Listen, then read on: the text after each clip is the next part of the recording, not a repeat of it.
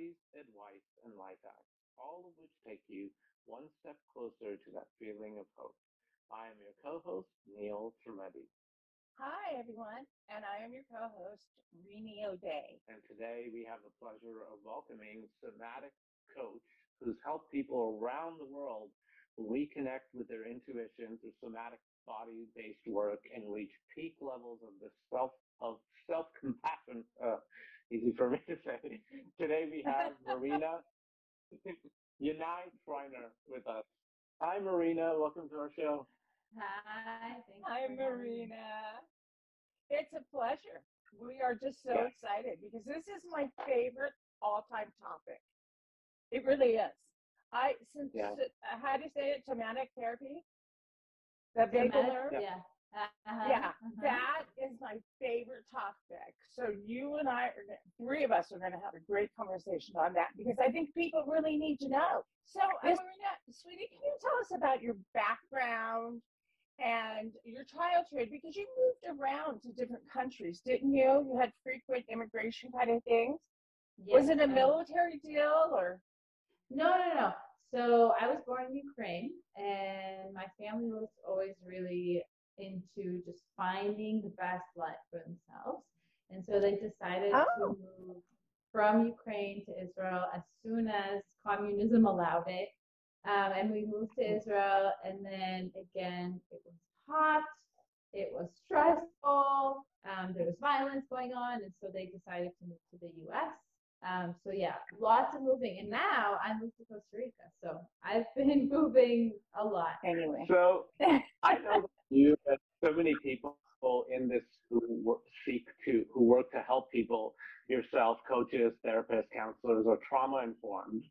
And we've been hearing that a lot, especially with a lot of our guests. So first, can you go into what does that mean for the layman who may not be in that field of therapy or coaching? What does it mean to be trauma informed, and how can all of us who are not coaches or counselors be more trauma informed, especially to help friends and family members around us who are going through troubles because of trauma. Of course, we all are in our own ways, right? We all have trauma, which we'll get into. But yeah, go into that. What does that mean, and how can we all be more trauma informed? I love this question. Thank you for asking it, especially for like friends and family, and so basically, as a coach, it's the understanding that if someone wants something, like they really want to create something in their life, they have this goal, blah, blah, blah, and then they just keep getting stuck. They can't reach it for whatever reason. The reason is typically if they've tried a lot of things in terms of like strategy and, the practical parts of it, where they're getting stuck is this trauma piece. So it's like it creates a lot of compassion because then you realize this person is not lazy, they're not bad. They have pieces of the past that they haven't processed that are impacting this goal, but it's also impacting every area of their life. And in terms of, friendships and family, it's so funny because even when I moved here to Costa Rica and I would tell friends and my family, oh, it's beautiful here and I love it, but like a lot of stuff is coming up for me and I'm feeling really stressed and I'm feeling all these emotions. And they would be like, but why? You chose to move there. It was your choice, right? And like, but why? Nothing's bad outside. I mean, it's like you said, it's beautiful and everything seems great. And I have, a place to live and I have a car and like everything seems great. But that is really that dissonance, and it's so tricky for people because it's like, how do you explain that? It's in your body, it's in your nervous system, it's in your emotions, it's not in your head. It's not that you're consciously creating that stuckness or those emotions. It's very unconscious. Well, you Yeah. sort of just answered my next our next question is, um, can you talk about trauma being more about response to something and not so much the actual event? And what would be a good example of that? Yes. So anything's an example of that because like Neil said, he said, how can we help people who have trauma? And then he was like, well, don't we all? And yes, we do. And we forget that. So we tend to like put people in a box like, oh, this person's really traumatized, let's help them. And I kind of used to see myself that way because I have concrete examples of things that if you heard them, you'd be like, of course you're traumatized from this thing. However, in addition, it's really not about the event. It's about the amount of resources that we have to handle it.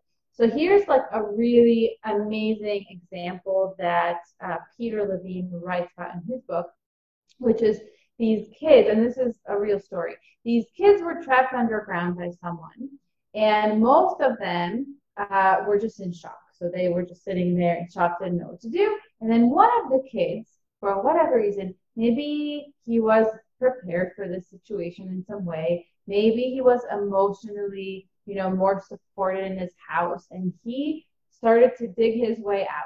And that kid who dug his way out did not have any PTSD symptoms years later, and all of the other kids did.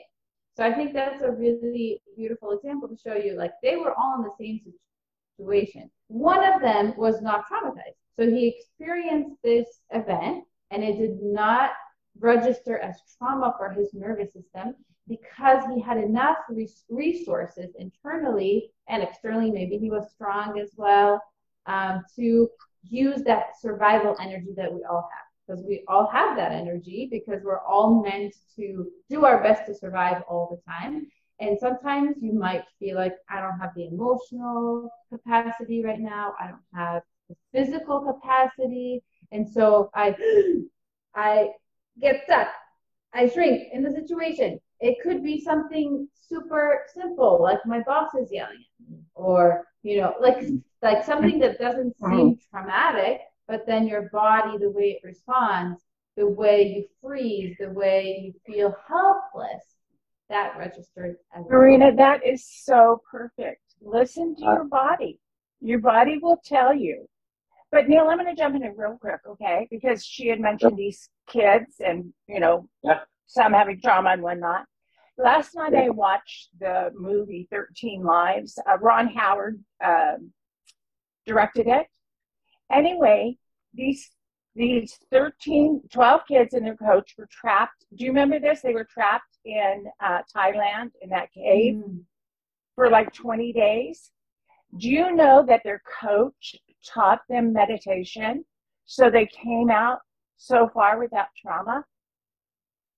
Yeah, it's so funny. My mom was telling me about that like a couple of days ago that she watched that, and she was just so amazed by their experience and the way they responded to what was happening. It's so beautiful. And we talk about our response to certain things and how we react, and like you mentioned, finding those resources from within us to help with that. And I remember years ago when I started going to therapy for clinical depression, and I didn't even know or recognize at the time certain events in my life that were traumatic until I did an introspection and my counselor really helped me. So how do we go about for those kind of things if we don't even know like some of the things that are traumatic to us, or they're non-obvious, like you mentioned a little bit earlier on, some of them may not even be that obvious. So how do we learn to recognize that? Is it introspection? Is it talking to a professional? Or how do we go about that process? Yeah, so the interesting kind of funny thing is I believe that most of us don't recognize it, not just because maybe they are not obvious things, like other people would say that doesn't sound so traumatic, maybe. Sometimes it's obvious things, but we're so used to it. Like, it's our life, it's our childhood, right? And it's just like, yeah, that's normal. There's nothing wrong with that because that was your experience. That's all you knew. And little kids, it's really interesting. They often blame themselves because that is also a survival strategy. Because if you were to see that there's something wrong with your caregivers, that's really, really scary. Like, that's dangerous. So it's like, okay, maybe I can do this and this better. And so that's also like one of the sources of trauma. So the beautiful thing about somatic work is you don't have to know the story. That's what I love about it. And in my work, I definitely love combining approaches. So I don't only do the body-based approach. I also talk to my clients. I also kind of, if there is a thread, I help them kind of connect the dots, because that is also really kind of like validating. I'm sure it was, I mean, I'm assuming it was for you, Neil, when you kind of connected those dots of how you are now and right the past. So it's really in the body where, you know, I can give you an example of, like, I have a client who really wanted a boyfriend who would do certain things, and then the moment it happened, she's freaking out. She's like, he's wrong, he's bad, and here are all the reasons, like, here's what's wrong with him. And because we had worked together for a long time, she really recognized, she was like, I can't believe I'm doing this. I mean, I get it. Like, she recognized the dissonance. She didn't take it for granted of, like, you know, he is really bad. She's like, I know he's not. I know I'm creating this story because of my past. So that kind of gives you clues. Your body gives you clues in, like, the constriction that you feel, the sensations in your body, like a lot of heaviness, constriction, tightness in the body. That is just tells you the whole story in each situation. You know, when I got here, I kind of connected to how lonely I was, an only child, first of all, and just different circumstances, how emotionally lonely I felt my whole life being new in this situation, you know? So it's really, really interesting to notice our bodies just being constricted, being heavy, being tight, and that starts to tell us a story. Well, we're getting into my favorite subject because I want to talk about the polyvagal theory, okay? But not specifically the different states of it, like ventral vagal and things. Ventral vagal, sympathetic, dorsal, etc. Can you explain those states?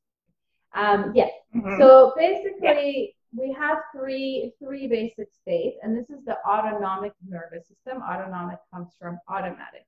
So this is really important because it's like not something you control. It's meant for survival. So I like to explain that to my clients, and I love educating my clients as well, not just coaching them, because you need those states. Like, you need anxiety, because if a thief comes and you're like, hi, hello, you know, like, you need to have that response of fight or flight, which is the sympathetic. That's the activation, the upness, you know, of our nervous system. Fight or flight could also look like being really angry and reactive. And again, when you hear this, think about, when does your response match the situation and when does it not match the situation? And that really gives you the clue of, are you reacting out of trauma, or are you just responding to the situation in a way that makes sense? So if a burglar comes and you are going to fight or flight, that's very good, right? And you're running away, or you're fighting the burglar. Mm-hmm. Now the second one is the dorsal, the collapse, the hopelessness, the helplessness. And that is what we call preparation for death in polyvagal theory, because if you are being, if an animal, or us, we're also animals, if we're threatened and we feel like we cannot escape and we cannot fight, then we will go into this numbness, collapse, so that we don't feel what it's like to be killed if we are killed. So it's actually really a smart system. Yeah. Wow. It's a really smart system. The trouble is, we do this in a way that often that doesn't match the situation. And you know, the first one is also when we're regulated, which is called ventral vagal, which is when we're present and curious. We're not necessarily like super happy and high on life, but we're present to all of our emotions, our experience. We feel like we can respond and deal with it. So that's it in a nutshell. I find it really fascinating also, Renee. Okay, and I just had a friend tell me that if you rub right here, what is this here? Yeah. Yeah, So right this here. is Yeah. the vagus nerve. So the vagus nerve The starts vagus nerve. at Yeah. It's Yeah. a really long cranial nerve, and it starts in in the cranial area, and then it goes all the way through all your organs in your body. And that's why a lot of people deal with digestive issues and things like that, because it's all connected. Your emotions and your digestion are all connected through the vagus nerve and other systems as well. Yeah, there are many exercises like that. The biggest thing, and every person just can find what works for them. It can even be being in water, or this is what I've been loving, being in water, or holding the bottoms of my feet. Things like there's many things that basically the goal of them is to help you feel safe, to help your body realize that you're actually not in danger, that you're safe. And the most important part is that you can actually feel the sensations in your body of safety. You're not just like, I am safe, I am sitting in this pool and everything's okay, because it's your body. Again, it's not just up here, it's not just in your mind understanding, because we consciously understand. But in the situations where we are overreacting, the unconscious feels like we are threatened. And to our body, it's the same. So if there's a burglar or not, it's the same thing. It's the same experience. So we have to actually ground that in the body, in the sensations. Like can be openness in our chest, or this lightness in our body, and all the energy kind of going down, things like that. So, your generation, I feel like at that time, there was a lot of survival threat going on, at least from my family. Like it was real survival stuff. And, for immigrants, and there was so much upheaval. And you'll notice that whenever we encounter any survival type stuff, like COVID even, it's like there's COVID screwed up a lot of people. Yeah. Yeah. And there's this in the background, this perception that, okay, there's looming threat somewhere, and we don't even know what it is and what it looks like, and we don't understand it, which is the worst, because we want to understand. We want to know. We want predictable things. And that's where our whole nervous system is activated. It gets more activated because it's like threat. And your nervous system can carry 3 generations of trauma. Yeah. So, there's a lot of stuff in your nervous to work out. Yeah. Listen to Marina, guys. Yeah. Become friends with your nervous system, because it ain't going to help having it as an enemy. Yeah. Another aspect of that, I know this is something you talk a lot about, because I've watched in preparation for this. I saw a lot of your other podcast appearances and interviews, and I know one of the things that you're big on is talking about one thing that we do wrong, right, is going into the habit of transferring the process of smoothing our emotions to someone else can be destructive, right? That's why I know you talk about that a lot. But also, right, it's a natural thing for human beings, right? We want to seek out love and support from others, and acceptance as well around society, friends, family. Even like the most self-confident people I know tend to do that. So how do we differentiate between those two feelings? Like, we're looking for love and support, which we not only want, but we need as well in life. Obviously, we need family and friends and love around us, but not get to the point of approval and dependence. And where does that line, where does that line appear about those two things? Support versus complete dependence of smoothing our emotions. You guys ask the best questions, I just want to say. I love your questions. So I think what you're getting into is attachment styles. And basically, attachment styles are like how we survive in terms of relationships. How do we show up to relationships? How do the relationships that we had when we were little with important people in our lives, like caregivers, but also other important people, how do those impact how we show up now in the relationship? And it's all kind of connected, like polyvagal theory and attachment styles are connected, because essentially we have kind of 3 pathways of regulation. So we have 3 pathways of how to regulate our nervous system. And what that means is A regulated nervous system is not a nervous system that is always in ventral. Like, it's not a nervous system that's always peaceful, because again, we need to go into the other states for survival. So a regulated nervous system spends less time moving between being activated and coming back into being regulated. So that time is like, it's being shrunk. And so how do we do that? How do we regulate the nervous system? There are 3 pathways. The first one is called, and they're not in a particular order, and we need all of them. And we also, kind of the access that we have to all of them, and to these choices, these 3 like choices, is important, and it answers your question. So I'll come back to it. So basically, the first one, auto-regulation, is like going for a walk, watching TV, eating something, kind of like, it's, some of it is a little bit like numbing, some of it is distracting, and some of it is just like, okay, I just need to do something, I need to move myself, and then I feel better. And we need that. The second one is co-regulation, which is what you're speaking to, Neil, which is like, I am sad or I'm angry, and then there's a person near me that's like, I'm here, I'm just holding space for you, just like feel that emotion. And then I become regulated. And the third one is self-regulation, which is where, the different techniques, feeling our emotions, being in water, feeling our sadness or anger, and letting it move through, and then coming back to presence.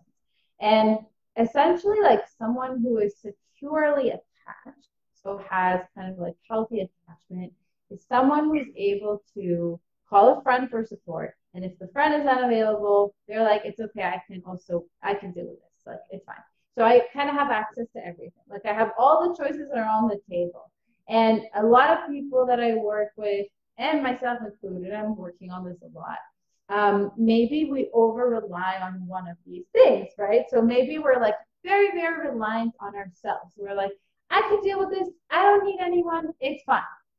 Or I just like totally avoid my emotions. Totally avoid. Like, it's fine. I'm going to work. I'm going to watch TV. It's all good. So that's the more avoidant attachment style. And then those of us who are like, I need you to help me, I'm desperate, like, friend, I can't survive. That's the more anxious attachment style. So, and it's a continuum, and in different situations, we might act differently. But that's kind of what that looks like. That was amazing. So that was my instruction. Yeah. It's basically, to sum that up, you're saying it's good to have options. Like, make sure to avoid that. We can say, okay, well, yes, this particular friend of mine always cheers me up, picks me up, but if they're not there for us when we need them, that's okay. We have other options available to us, is what you're saying. Absolutely. Yeah, that's good. yeah. Okay. Neil and I didn't talk about this, but I want to talk about anger and what anger does to your polynervous system, and how you would recommend dealing with it. Because at times, like you said, you get angry at your boss and you want to say something, but you probably shouldn't, right? Do you just walk away? Do you go find a corner?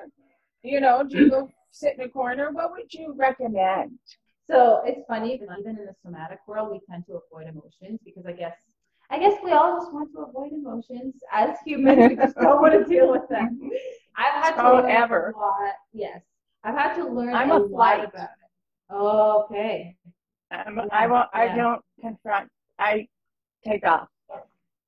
Mm-hmm. And that's really good that you know that about yourself. Like, it's good information, right?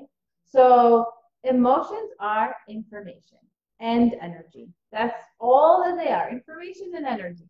And so I had to learn from scratch. Yeah, exactly. I had to learn this from scratch because I was definitely not taught anything about emotions at any point in my life.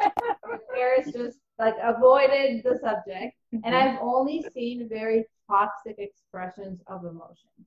And so anger, I believe now, is super important and really, really great. And it's information. What does the information say? My boundary has been crossed. My needs are not being met.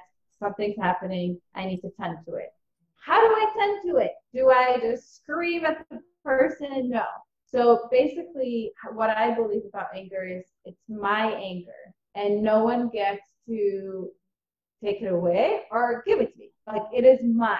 So when I feel angry, I can just go and move that energy that I have. I can scream, yes, I can hit pillows, I can push the wall, and I do this with my clients a lot, and it's a big process because a lot of them are like, I feel guilty, I feel bad, I'm a violent person, and so it's like kind of like the process of, first of all, what did you learn about anger when you were a kid? And second of all, you're going to be a violent person if you don't release anger in this way. Like releasing anger on your own towards a pillow or the wall basically makes space in your body to then say, okay, now I'm calm and still I feel that my needs are not met in this situation. I'm going to go talk to this person really nicely versus like either being like passive aggressive or just like screaming at them, right? I love that. Yeah. What would you say in today's day and age, some tips for parents to be aware of their children's emotional needs? Because I know large part of that, a lot of people talk about this, is where it goes, like you said, generational trauma, sometimes in the womb, sometimes when they're babies, if they're crying, and the parent is not intentionally ignoring them, right? They could be busy or caught up. So in this day and age, when we have all this information to learn, if we choose to imbibe it, what would you say is certain tips to parents to take more care of their children's emotional needs?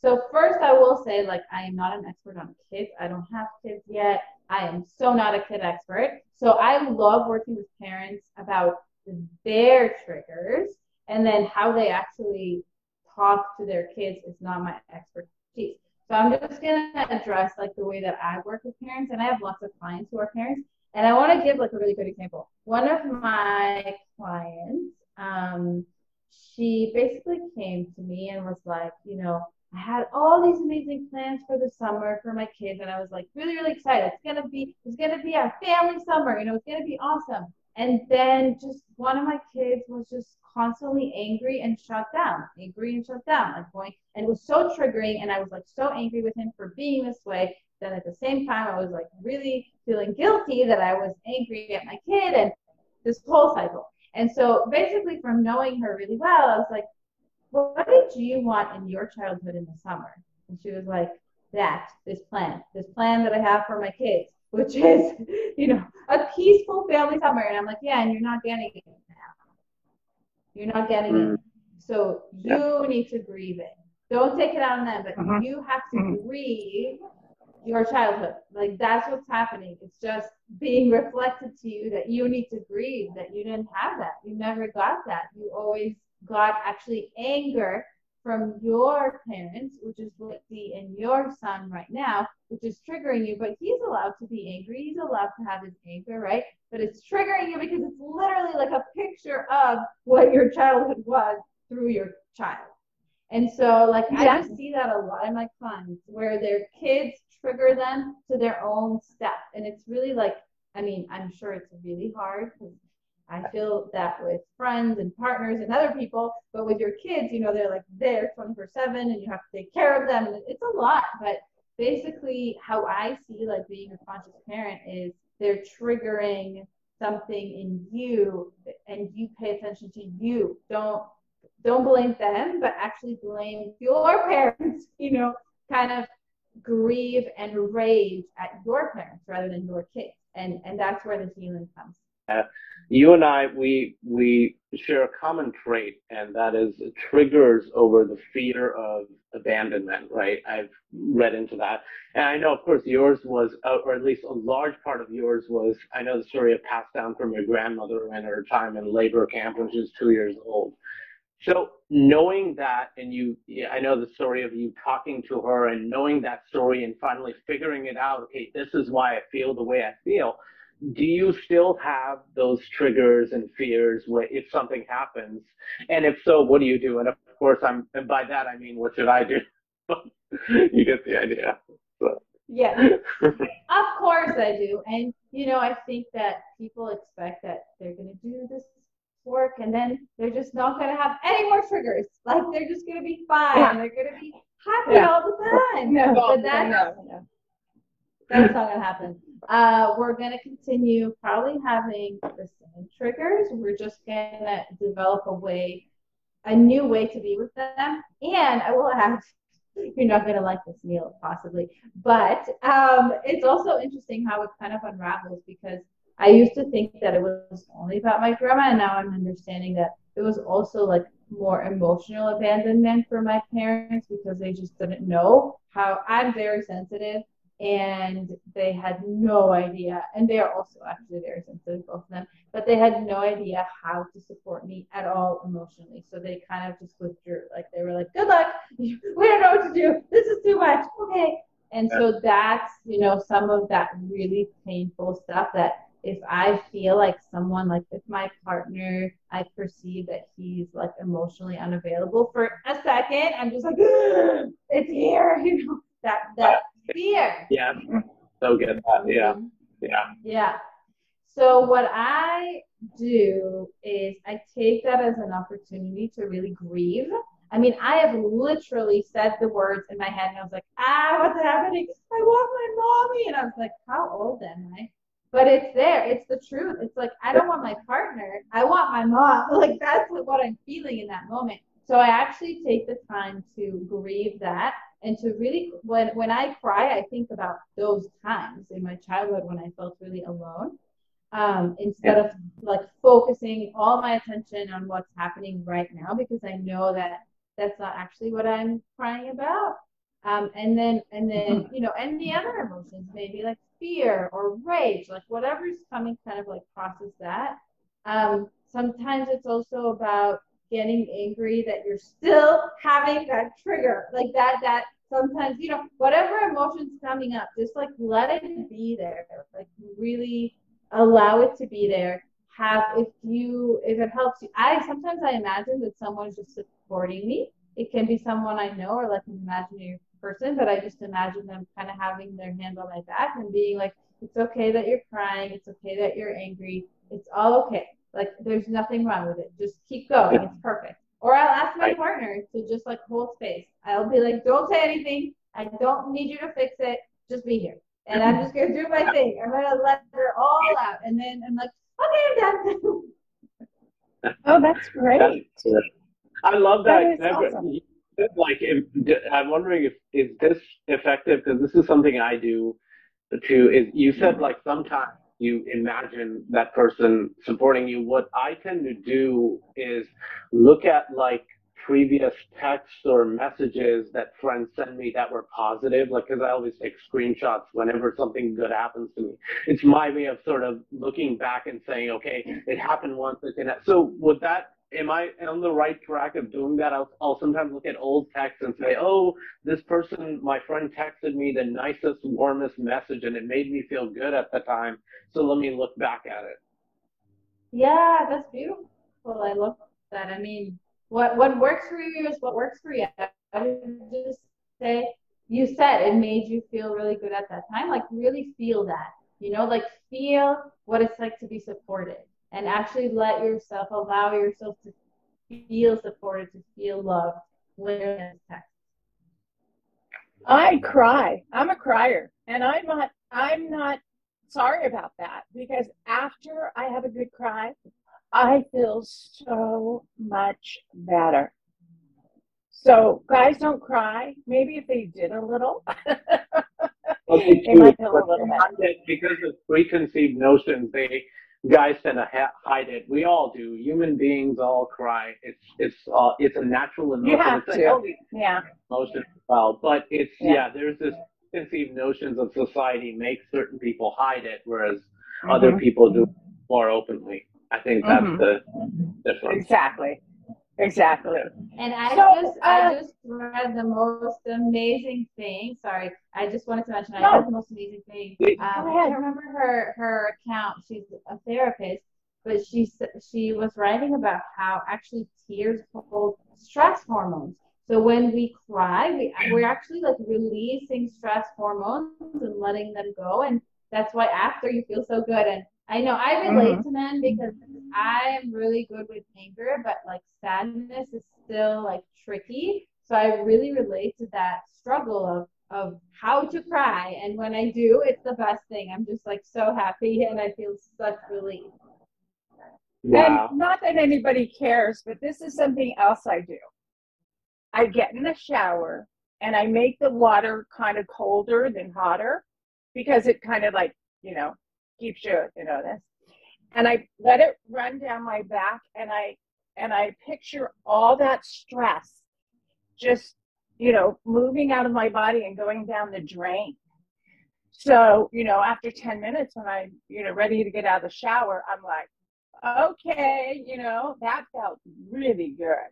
Like you said, water. I love that.